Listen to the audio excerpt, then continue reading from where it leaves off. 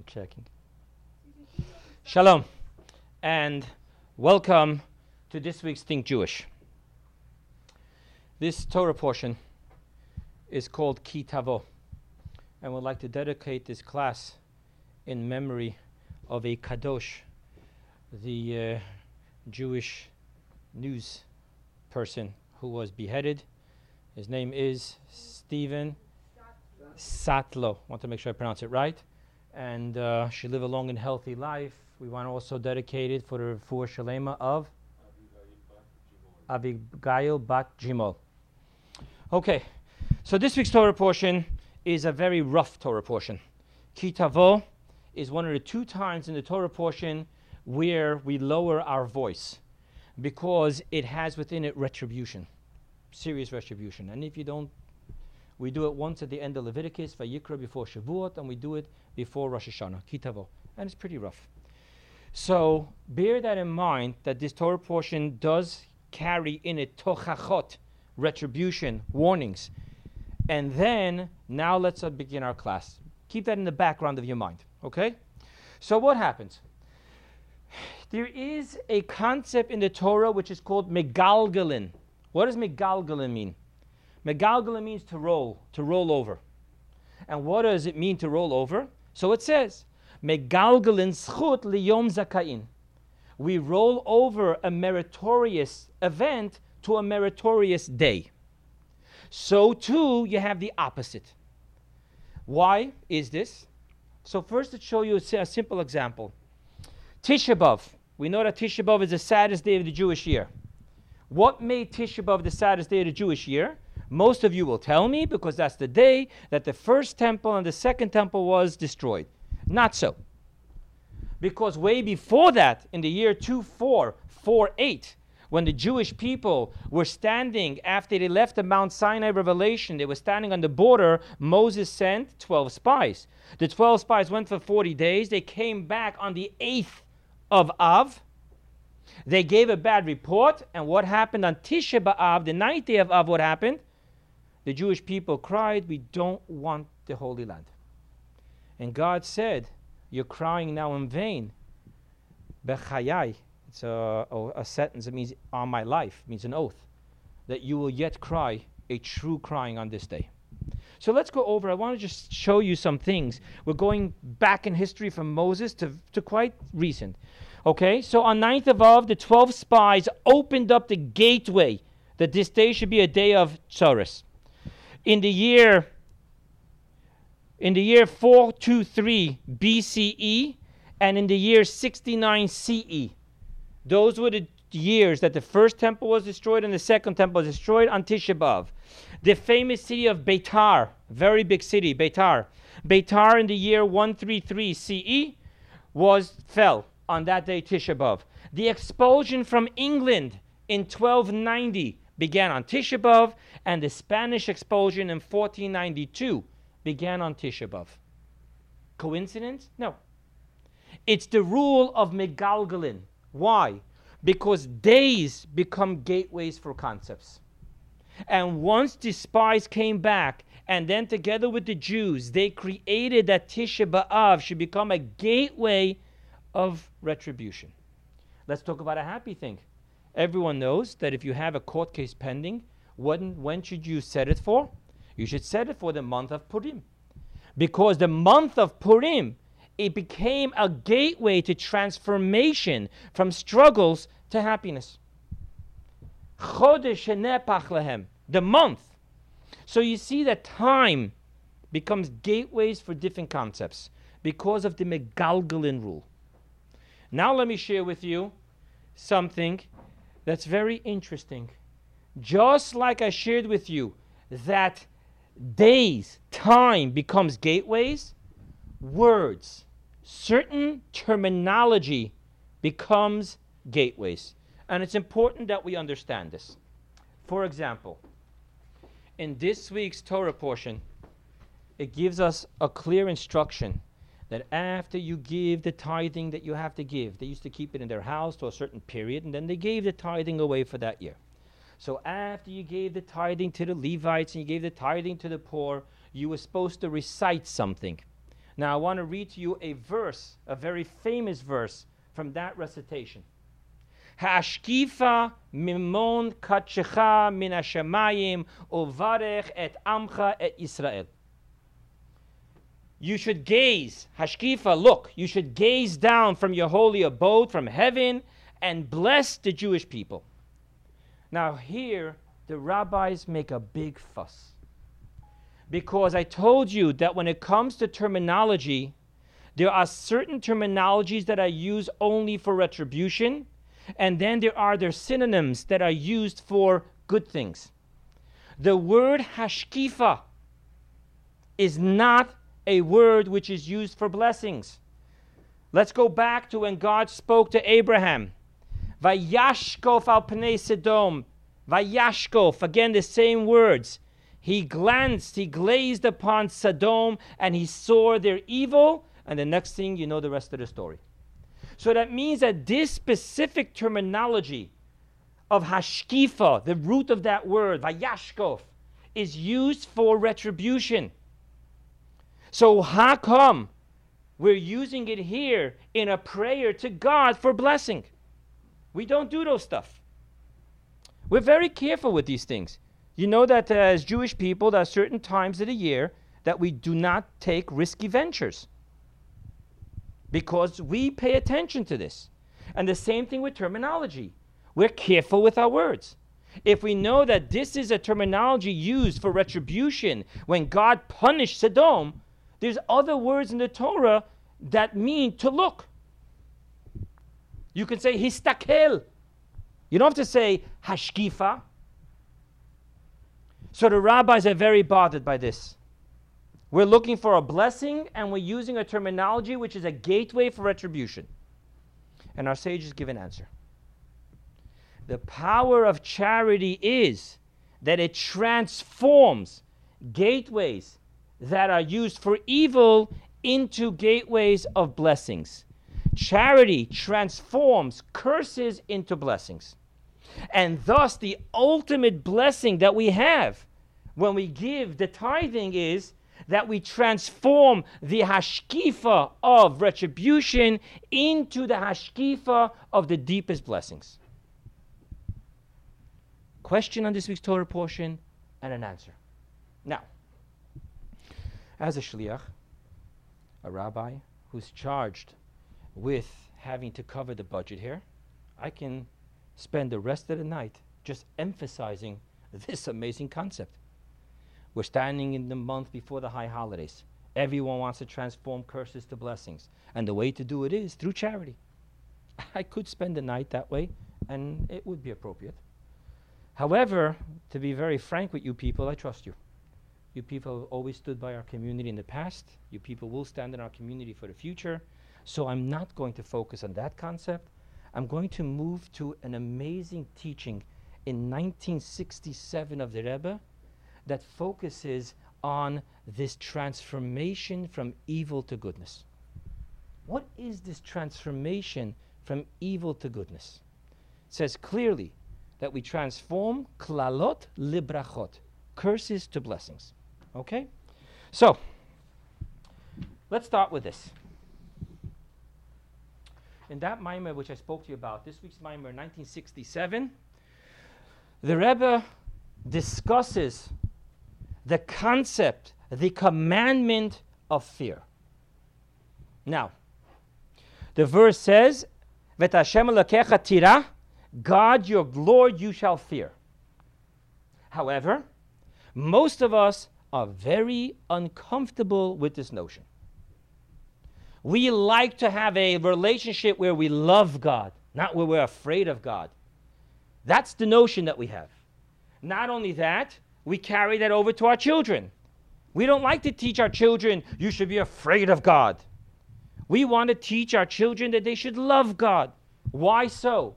Because in our mind, fear is associated with a leadership of tyranny. You're afraid of this guy because he was a leader that took off heads, made people suffer, tortured people. That notion of fear is connected with a negative leadership. So why would God tell us to fear him? And God your Lord you shall fear. I want to take it to the next level. Most of us have such serious issues with this emotion of fear in a relationship that we each would quell, and this is true. You have no idea how many parents tell me this. They quell to tell me that they're their child's best friend. And what a badge of shame it is if you say the child is afraid of their parent. We immediately start looking into it, worried about abuse. Do we have to make any phone calls here? Because we have this notion that fear is a bad thing. What we're going to share tonight actually is that fear is the most important emotion that allows for an intimate relationship. More than love, you need to have fear. So we're going to embrace fear. However, we need to talk about what fear really means. Fear of retribution, according to Kabbalah and according to Rambam, Maimonides, in talking how to educate a child, we begin with a child with the fear of retribution. The child doesn't do what he's not allowed to do because he's going to get punished. That's as good as it gets. However, as we grow up, what happens then? As we grow up and we mature, we talk about a whole different sense of fear. Let me give you an example. Okay?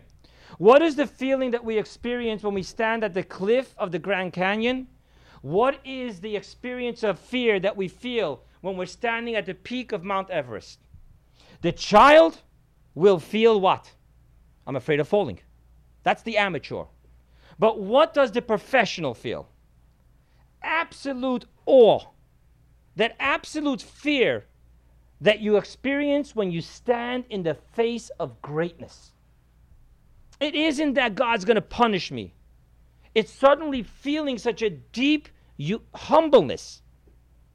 I all of a sudden feel so minute, a speck in the face of the true awe and greatness in front of which I stand.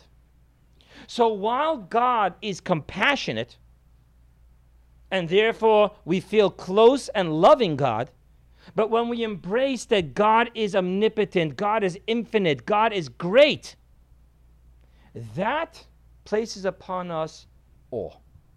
A total different relationship. Okay? So, let's back up a second. What does fear offer us in a relationship? So we spoke about a more mature fear versus the immature fear.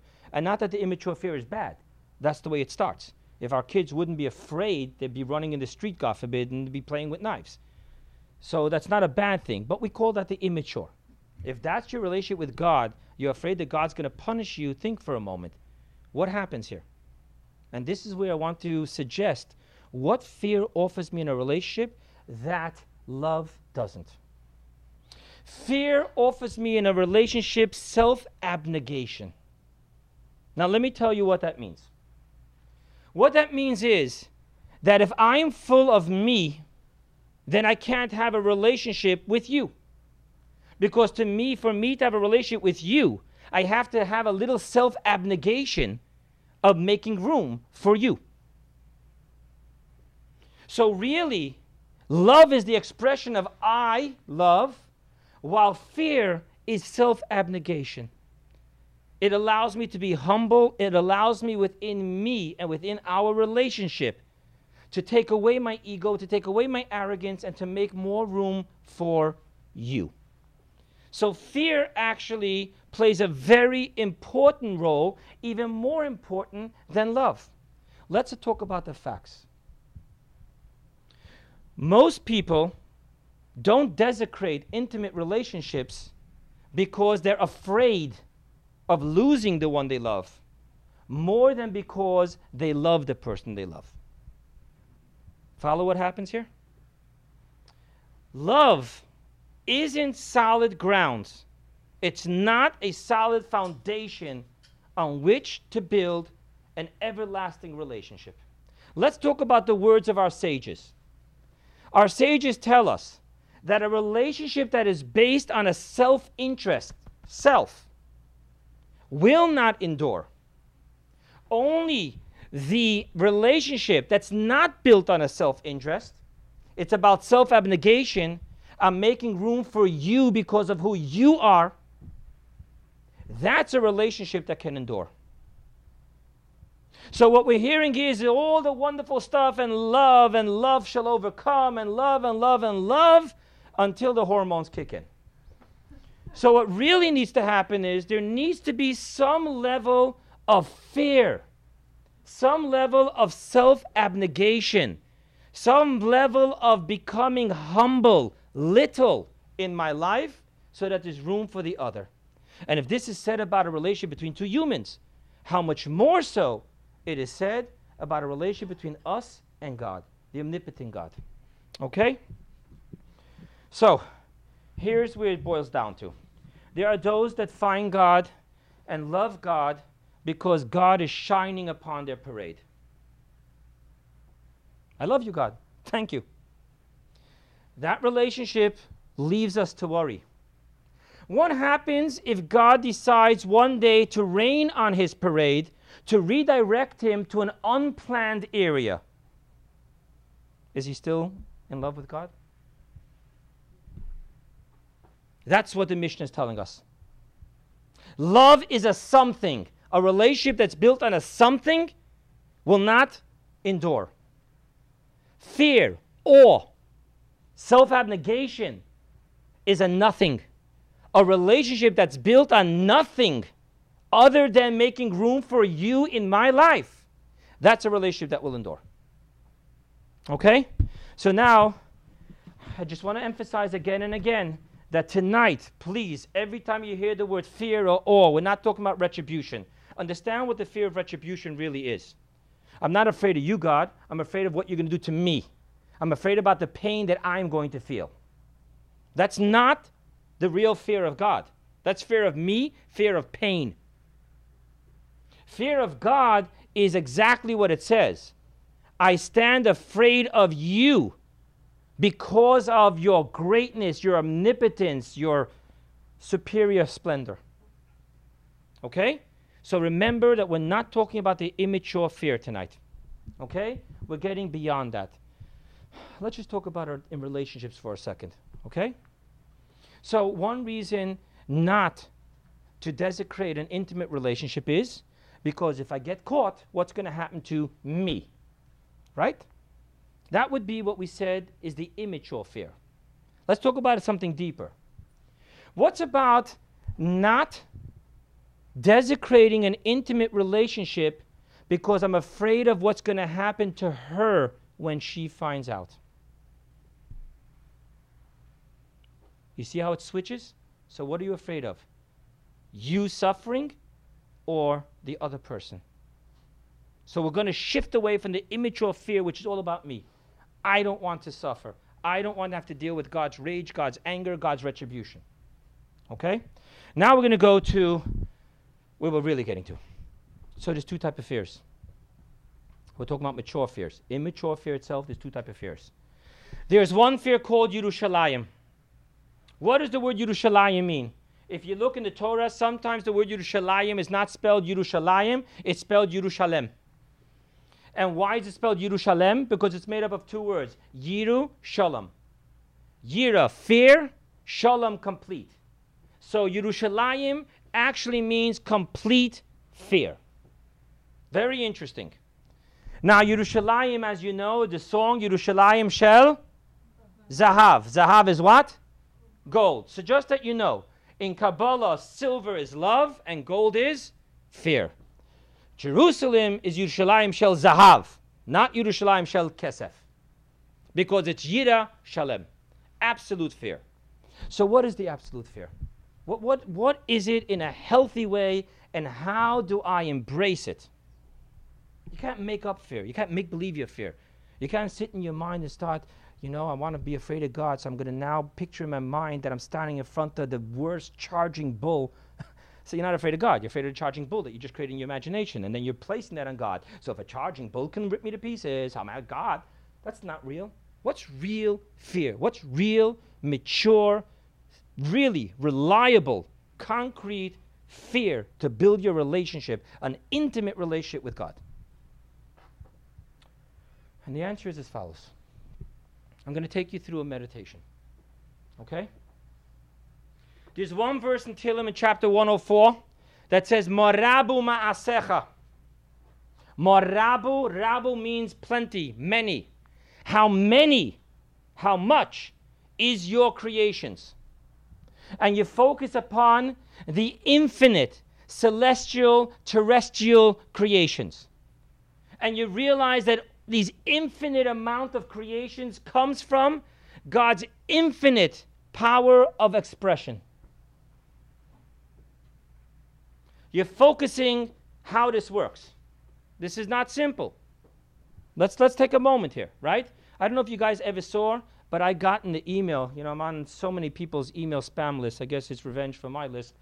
But what happens here is they sent me this amazing email, which was really a PowerPoint play. It's unbelievable. It keeps on backing up. So the earth looks like it's humongous. And then you back up, and then you back up, and then you back up, and you realize that the entire earth is a speck of a speck in the face of the solar system. And then you realize that upon this world itself, the human race is just a speck of what really is out there. If you take in consideration the animal kingdom, the plants, the inanimate, you start thinking, Morabu Masecha Hashem.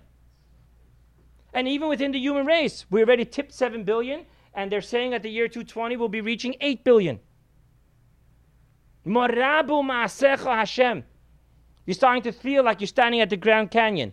You're little tiny, 5 foot something, and you're looking at the Grand Canyon. Then you go to the next meditation, which goes from Morabu Masecha, from chapter 104 in Psalms, to chapter 92 in Psalms, and in verse 6 it says, Ma godlu masecha. Ma godlu means how great. So we're not talking about the infinite amount. We're talking about the omnipotent fingerprint of God within all creations. So now you have how many and how great. That focus, that contemplation, that the greatness comes from the infinite depth of God's thought. The plentiful comes from the infinite power of God's expression. You're now breaking the ego and the coarseness of this self-identity. I. I told you this before, I'll mention it again. Reb Mendel Futerfas, of blessed memory, a man from Russia, sat in prison for his underground work for keeping Judaism alive amongst the children. And when he came to America, he was blown away that this is the only country in the world where I is capitalized. Y from you is small. That I has to be cracked. The crack is through the concentrative meditation Chabad form of really focusing on these two notions. How many, when we wake up, we're the center of the universe. When you watch that PowerPoint play, you start wondering. And I'm not denying that we're the center of the universe because God chose us, Matan Torah, da. But right now I'm just talking about, let's look for a second, Magadlu, Marabu, Masecha. Really? And then you think of not only Marabu Masecha, Magadlu Masecha. Not only how many, but how great. We're not done yet. Because these two meditations, these two specific meditations, is about how we are the infinite expression and we are the omnipotent thought of God. So it's about us. I'm thinking how little I am in the face of all other creations, right? Now let's transfer, not to talk about us, but let's talk about God.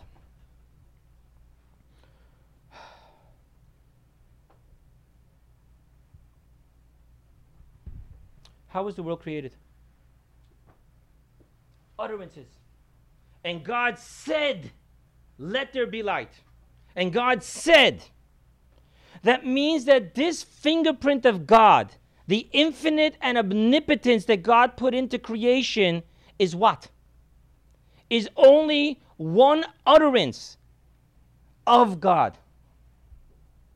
Imagine what one word or one sentence spoken is compared to the essence of the speaker.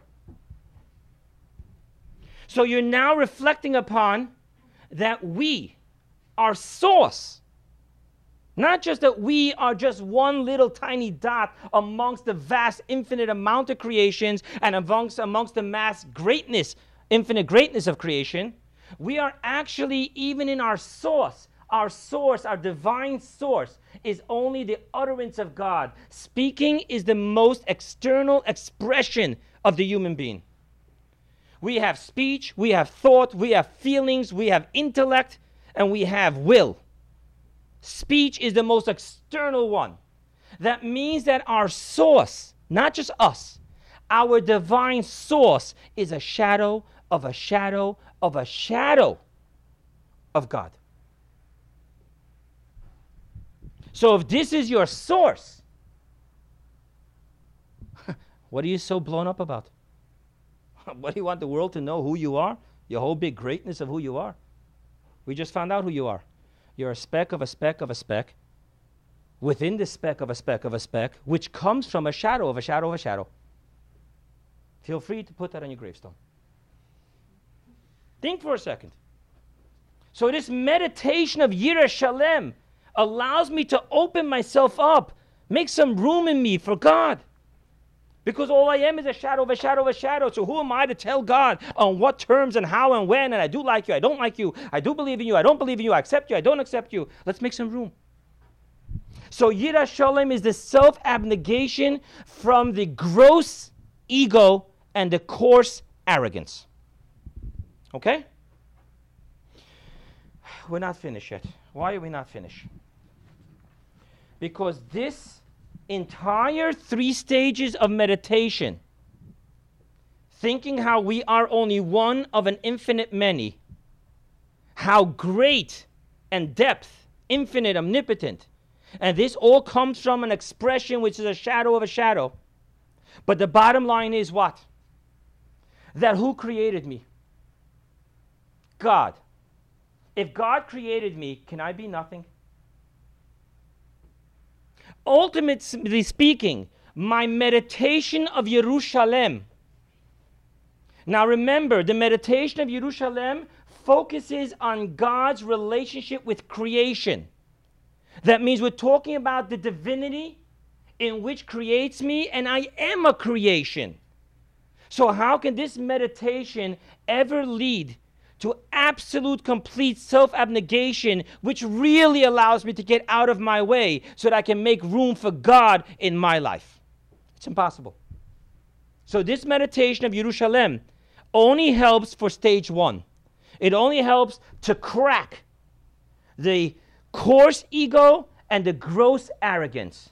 But at the end of the day, this meditation makes me realize that I am somebody, because I am a creation of God. And thus there cannot be true self-abnegation where I become absolutely transparent to God so that He can fit into my life and I can have a relationship with Him.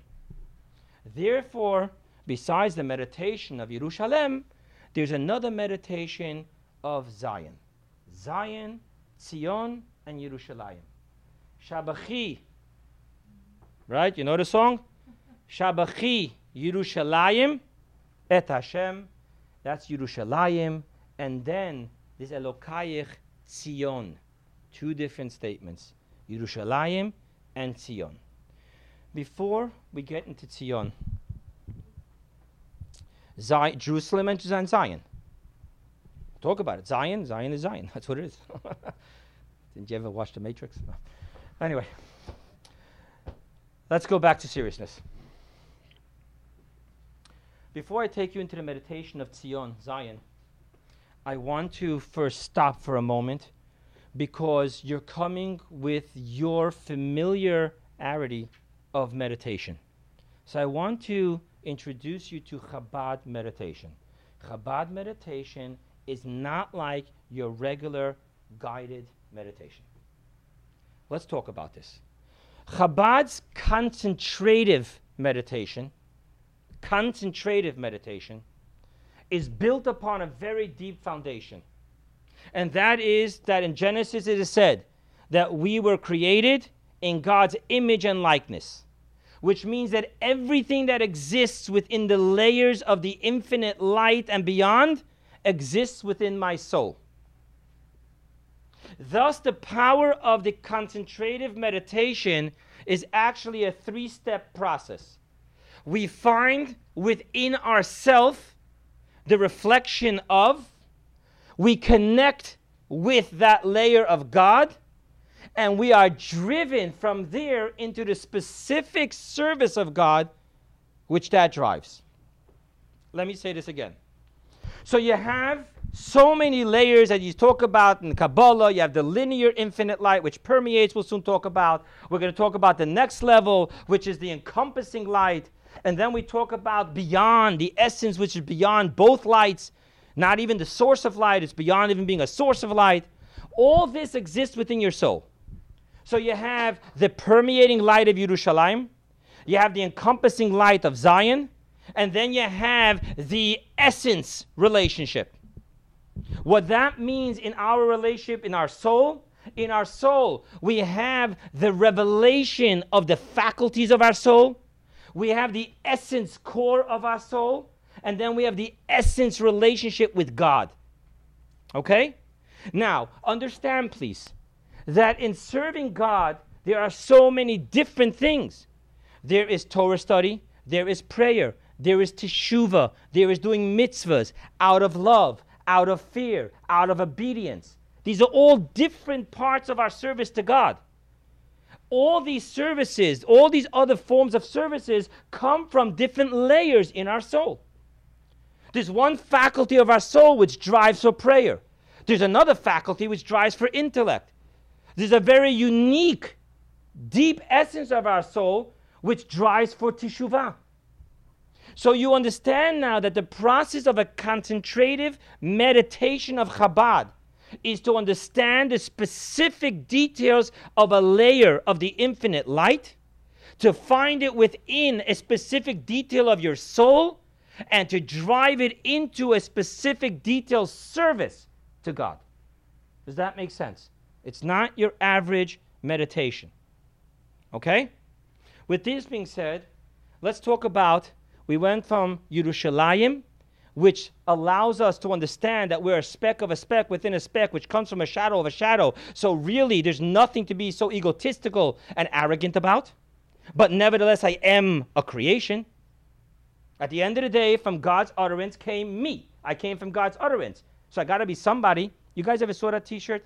A little boy looking all frustrated like this, laying down and says, I know I can't be nothing because God doesn't create nothing. Well, that's what this meditation does. Okay?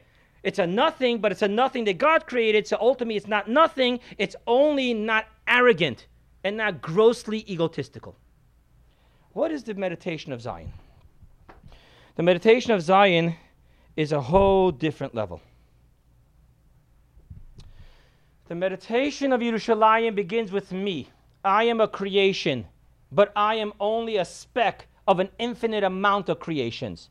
I am only a small creation, a speck in the face of the omnipotent greatness of creations.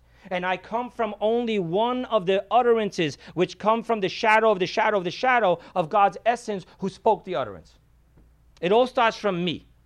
And ultimately speaking, the divinity that I'm talking to relates to me because it is the utterance. It's what we call in Kabbalah the permeating light. The light of divinity which becomes the soul. It permeates the creation. And thus, I relate to it. And it relates to me. So I am a somebody. However, there's another whole level, which is the essence, in which the face of the essence, everything is nothing. It is the encompassing circle in which everything is encompassed equally. There is no me. There is no I. And this is difficult to explain. So let's talk about this. It exists on a level where it refuses to go through any metamorphic change to fit into me. Let me share with you what that means. For example, okay? You have within you an essence that when that essence of you just becomes so intense, it's a tsunami, it's a tornado that rips through you without any concern whether you can actually contain the feeling, contain the epiphany, or contain the expression. It doesn't care. It is, and it just shines away. The problem with that is there's a good thing and there's a bad thing. The good thing with that is that in the face of that vast ocean, does the cup even exist? Can you fit the ocean in a cup? Does the ocean even recognize that there is a cup as it goes storming right by? So that means the self-abnegation here is absolute. In the face of the essence, which concerns itself not with my definition of limitation and capacity. I'm just a non-existence. It's just ripping through me like a railroad. There's total self-abnegation. In the face of Zion, I truly don't exist. And in that space, I truly cease to be me, so I can finally make room for him, capital H. There's that point in a relationship which is so real. Finally, there's a he in my life. And the only way there can be a he or a she, but we're talking about God now, capital He, is where I really get out of the way. And the only way to really get out of the way is the meditation of Zion. Because it's not that I'm a speck of a speck of a speck, because even a speck of a speck of a speck of a shadow of a shadow of a shadow is a something. I'm still in the way. But when you think about the ultimate essence core of the soul just bursting forth, you cry hysterically, you don't even know why. There's something going on. You can't explain it, you can't even contain it. So really, the I is so diminished here that finally there's room for another in my life that doesn't have to tiptoe on eggshells not to piss me off. It's really, I'm out of the way. It's about the other. I finally am out of the way. That comes from Zion. Okay, so let's recap for a second before we go further into the last level. We spoke about that this Yerushalem. Yerushalem is what? Yerushalem is the meditation of that we are just a speck of a speck in the quantity and in the quality, and that altogether in its source, this divine source, is nothing but a shadow of a shadow of a shadow of God, because it's only, and God said. You know, unfortunately, how meaningless words are to people. The power of Yerushalem is that it connects with me. Therefore, it could transform me. However, it is limited in its capacity of transformation. Because ultimately speaking, I will always remain a little I, but an I. So it does have the power of transformation because it connects with me. It does get involved with me. Then we have Zion, which is the infinite power of transformation. But it blows through you like a tsunami. So you really have nothing tangible to hold on. Simple example. Have you ever found a person who is way too infinitely spiritual that they cannot change their lifestyle? Spiritual, spiritual, spiritual. But my self-indulgence, I can't change it. Because my infinite, close my eyes, experience hallelujah doesn't connect with me in a tangible way. How about the person that is so overwhelmingly in love with this girl but he cannot practically change his ways for her.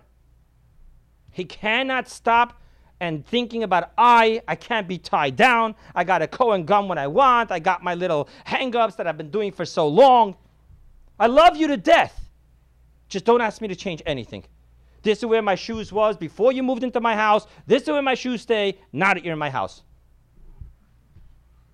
Because the overwhelming essence doesn't allow for me to tangibly grab it. It doesn't connect with me. It totally self-abnegation. So I can't do anything with it. So we have the beauty of Yerushalem. It transforms. It's the power of teshuvah. It comes from below. It's me. But it's finite. Then we have the infinite power of Tzion, the essence, which totally allows me to have self-abnegation completely. I'm a nobody. There's room for you in my life. There's an emptiness in my life, which for a change isn't filled with moi. But don't expect me to really respect you in my life and do things for you, because this overwhelming feeling doesn't connect with my actual revealed faculties. Each one has a plus, each one has a vice. Okay? Now let's bring it all together.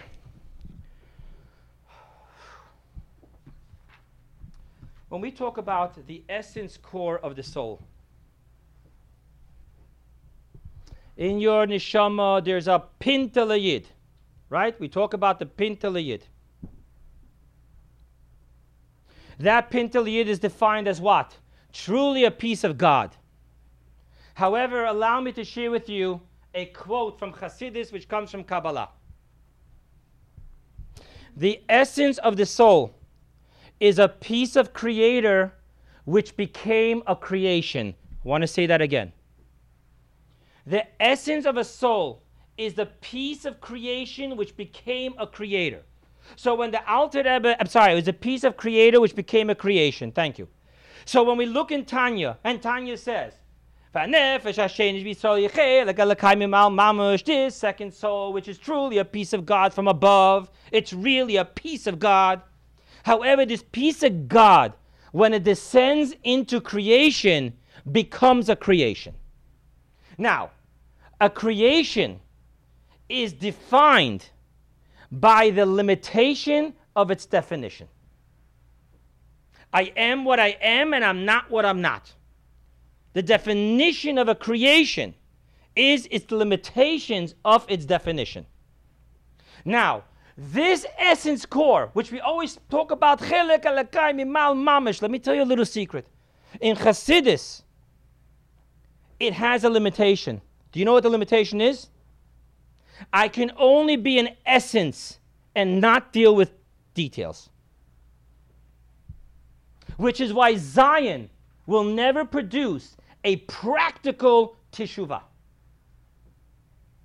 It'll create a total self-abnegation, which is fertile ground for teshuvah. But it will not produce a lifestyle change.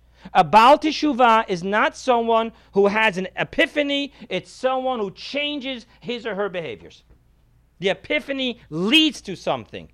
Zion cannot lead to nothing. I mean nothing practical.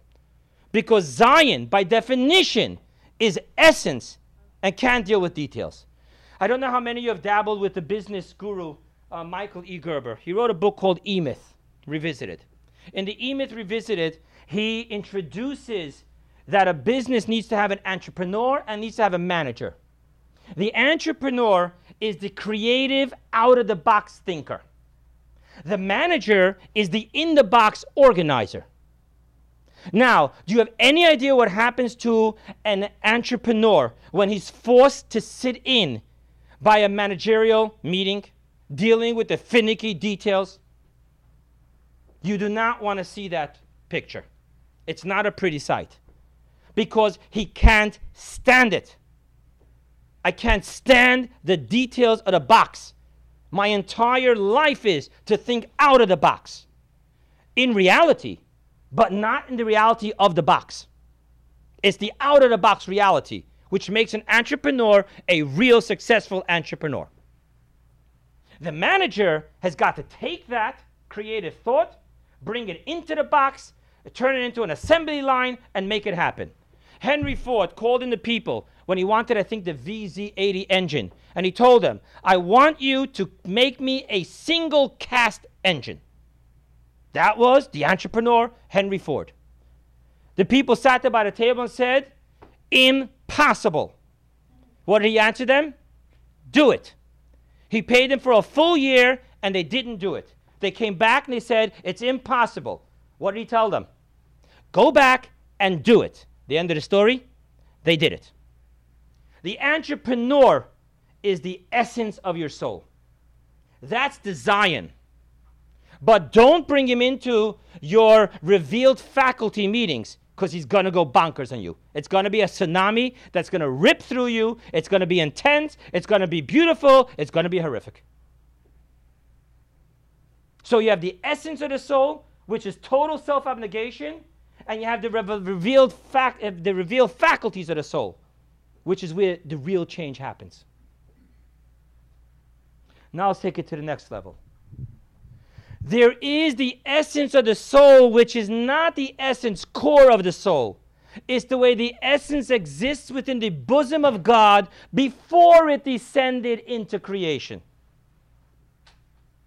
Now that essence of your soul, which is within the bosom of God, which did not transform itself into a piece of creation, it has zero definition and zero limitations. This is the piece of your soul that comes knocking on your door and says, true, everything is equal to me, but I want you. Everything is okay to me, but I want it done specifically this way. That essence, which defies even the limitations of essence, that is the third factor. That is the third factor, which now allows for absolute transformation. Why? Because it has both. It's the infinite, allowing for total self-abnegation, and it knows how to talk to you in the box with your details. Are you exploding from pride of being Jewishness? Well, let me see you start lighting Shabbos candles. Well, what do you mean, Shabbos candles? I'm talking about huge. I'm talking about, I love you, God. No, not this time. This time we're talking about the real essence. You're exploding with Jewishness. Can you light the Shabbos candle for me? That is the third level. That is the essence which drives the Zion into Yerushalayim. And now you have the ultimate experience of Teshuvah. So the tzaddik of Zion doesn't have to transform sin. He's a tzaddik. The Baal Tshuva of Yerushalayim can only transform up to a limit. Introduce the essence of God into the picture. You're talking about the Yechida Liachedcha, the oneness of your oneness, God, not the way it manifested itself in me. Now we have the ultimate transformation. That's Hashkifa Memon Kachecha. You have the first level of meditation. We spoke about that, Yerushalem. Right? The Word of God which created me. You have Zion, the circular essence light, which everything is not. But then there comes the essence. You know where the essence takes place? I'll tell you where the essence takes place. Stop focusing on how bad you feel for the poor.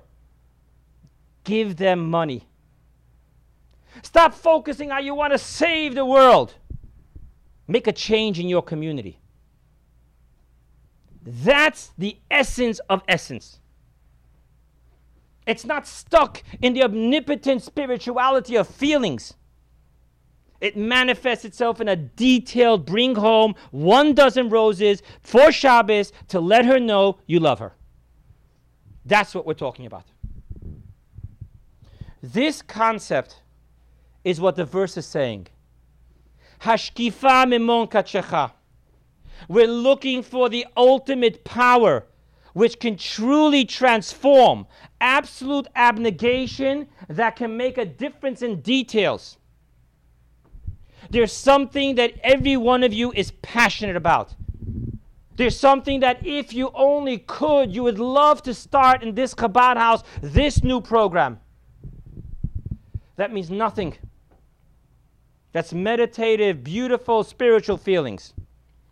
How about discussing what the budget is, finding out how much you can give, finding other people that could give, and making an actual difference in the concept that you're passionate about. That's Hashkifa Memon Kachecha. That is the process of first breaking the coarseness through the meditation of Yerushalem. I'm only a speck of a speck of a shadow of a shadow. That's the total self-abnegation of the ocean just flying, washing right over the cup. There's really no me. So there's really room for you in me. And then comes what really makes the difference. Hashkifa. Transform that terminology of curses into blessings by finding that passion translated into one detailed action. My friends, that's how you make a difference. That's how you get written into Aksivach Simetova, the book of life, to be written and inscribed in the book of life, in the book of goodness, the book of happiness, and may it be the year of redemption. Thank you.